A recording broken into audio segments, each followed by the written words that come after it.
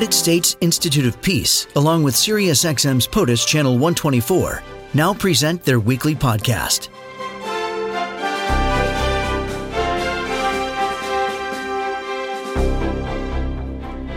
The president talked about what the U.S. is going to do in Syria as he was answering questions during a press conference with the three Baltic leaders who were in the White House. As far as Syria is concerned, our primary mission in terms of that was getting rid of ISIS. We've almost completed that task, and we'll be making a decision very quickly in coordination with others in the area as to what we'll do. Saudi Arabia is very interested in our decision. And I said, well, you want us to say maybe you're going to have to pay. But a lot of people, we do a lot of things in this country. We do them for a lot of reasons, but it's very costly for our country, and it helps other countries a hell of a lot more than it helps us. So we're going to be making a decision. We've had a tremendous military success against ISIS, as you know. It's close to 100%, as I just said. And we'll be making a decision as to what we do in the very near future. That is President Trump speaking yesterday. A little bit different message being delivered by General Joseph Votel, CENTCOM commander, who was at the United States Institute of Peace yesterday for a discussion on the situation with Iraq and Syria. We are going to have to continue to look at the ways that we keep pressure on ISIS, and we continue to develop mechanisms on the ground that help us de-escalate these situations that continue to arise, so that they can be addressed through discussion and diplomacy as opposed to fighting. And so I think this is kind of the situation that we find ourselves at here in Syria.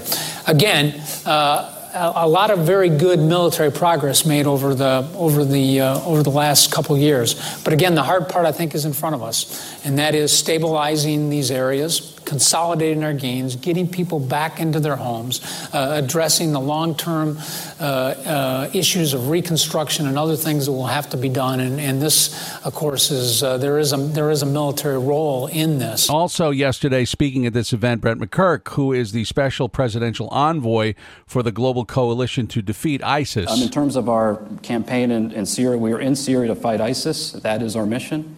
And that mission isn't over, and we're going to complete that mission. Let's bring into the conversation Michael Yaffe, who is Vice President of the Middle East and Africa Center at the United States Institute of Peace. The Twitter handle is at USIP. Michael, welcome. Thank you for being here today. Thanks, Tim. Good morning to you and everyone.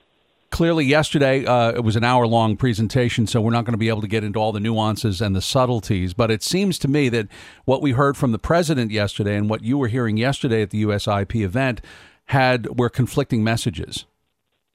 I don't think they were so conflicting. What you heard there was the president expressing a desire for bringing U.S. troops on as soon as possible. Both he and General Votel emphasized that the fight is not over, and that in Syria, whereas ISIS has been defeated in about 90% of the country, there are still pockets where it remains, and so the mission of defeating ISIS is still ahead of us. And the question then becomes, what happens after that? And how do we work with parties on the ground? How do we work with the neighbors in order to basically stabilize it and stabilize it with the minimum U.S. footprint?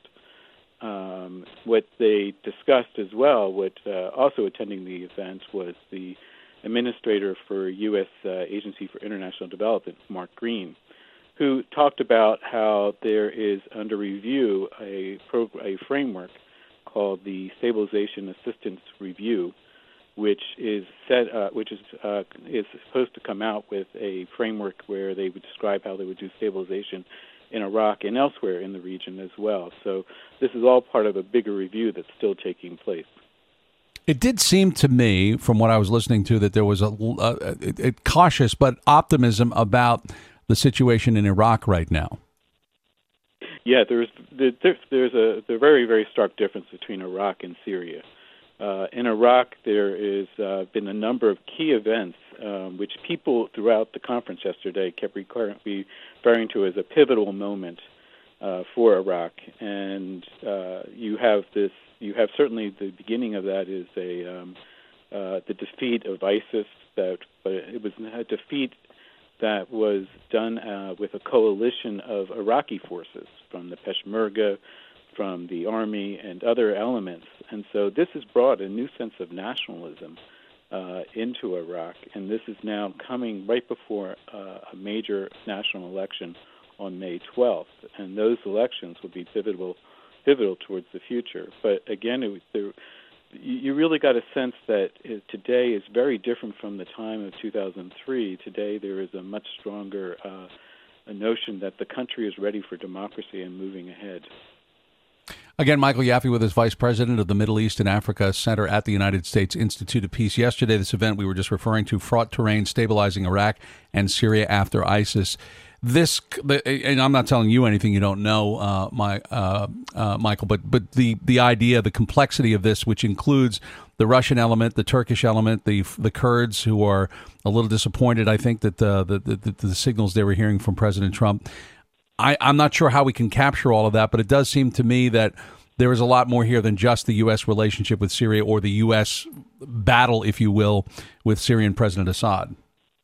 You're absolutely right, Tim. That it is a very complex element, and it is because of it involves so many other countries inside of Syria and what they're doing in there, and each has different interests, and many of those interests are competing against each other. There have been recent discussions about whether or not the previous administration was tough enough on President Assad, whether that red line moment was a moment that we should not have let pass. I'm not sure if that was part of the discussion yesterday. I don't think I heard that, but I wonder, has there been a sort of a collective review of whether or not the previous administration might have stubbed its toe? Not in yesterday's conversation as much. There have been other studies that have been done certainly on, and a lot of talk about what was done under the Obama administration. But yesterday's conversation was really focused on what's happening now and what is happening into the future. One of the reasons I asked that is not so much about blaming, but rather to get a sense of what needs to be done moving forward, if there are lessons to be learned from what has or has not worked in Syria. Yeah. That's a great question as well. That was actually a question that was posed to General Votel, and I liked his answer very much, which was that one of the key lessons that we have learned from these long conflicts we've been in the Middle East is the importance of what was called by, through, and with. This is the idea that the only way we are going to make substantial gains is working very closely with the local people. And that they have the key stake into their own future and how they support various groups. And in this sense, that it's important that in this case, like in Syria, we were working with particularly with the Syrian Kurdish forces for the defeat of ISIS. So again, working at that level, as well as the work that now comes with regard to reconciling the local differences. Local peace accords become a critical factor going forward, and this has been something which USIP, in particular the U.S. Institute of Peace, has been heavily involved in Iraq and in other places, and so we will see how this works out in the future. I think it was Brent McGurk, again, the special presidential envoy for the Global Coalition to Defeat ISIS. I think he's the one yesterday who said by, through, and with is not a bumper sticker. Yes, that's right. And that really, what he was trying to emphasize there was that, that much of these things have to work at the local level where when displaced people return, that they, in order to have a stabilized situation, they need some key things. They need to have rubble removed, they need electricity, they need water, they need demining. And so so in order for these people to have a sustained future environment in which they're invested into the future is quite critical. Again, at the USIP yesterday, you had this particular stabilizing Iraq and Syria, also Iraq and its neighbors, and a pivotal moment for Iraq. I wonder where Iran is in all of these conversations, because clearly they try to extend their reach beyond their own border, and whether or not that is a factor in what is taking place both in Syria and Iraq right now. They certainly are. They're a key part of the neighborhood, and they have their own interests that they want to pursue in both places. In Iraq, of course, the long-term thing has always been, I think, for Iran to maintain a weak Iraq, one that would not be able to challenge Iran. And so they have been active very much through militia units that they support, and they will also have their interests that they will put forward in the election coming forward. And of course, in Syria, they are a major backer of the Assad regime, which has been key, I think, to the survival of the regime, particularly when it looked like it was in terrible trouble quite a few years ago. So they have a lot of interests that they're trying to pursue in this area. Is there any sense of what happens after Assad? Although we can kind of look and smirk at the line, Assad's days are numbered, at some point he will go away. And I wonder, is there more royal family in the wings? Is there some sort of a structure that would take place? Because you always have to wonder about what vacuum might be left. He's not an old man, but again, these things are unpredictable. Oh, you're right. And making predictions about the future in Syria is not the best game in town. However, for sure. The Alawites, of which is the tribe from which the Assad family arises, is about 10% of the population, and they have, of course, a vested interest within the family, within the tribe, to maintain the top dog in Syria. So they have that. That would be their key interest that they will continue to pursue there as well. So I guess that we are going to keep reviewing this. And General Votel, it did not sound like, although, as you say, it's not really contradictory to the president, but it didn't sound like troops are coming out of there anytime soon. 2,000 or so, I guess, are in place, correct, in Syria? Yeah, it's about 2,000. And yes, I mean, as far as people were going, they said the key goal right here now is to concentrate on the defeat of ISIS and then turn to the complex problems that are going to remain after that. But all on this panel did point to the importance of diplomacy. That was the ultimate solution and goal, correct? All of them did, including General Votel. Absolutely. That's the lessons learned for the future. Michael, thanks for helping us make some sense of this. Michael Yaffe, thanks for being on POTUS today. Tim, it's my pleasure. Thank you.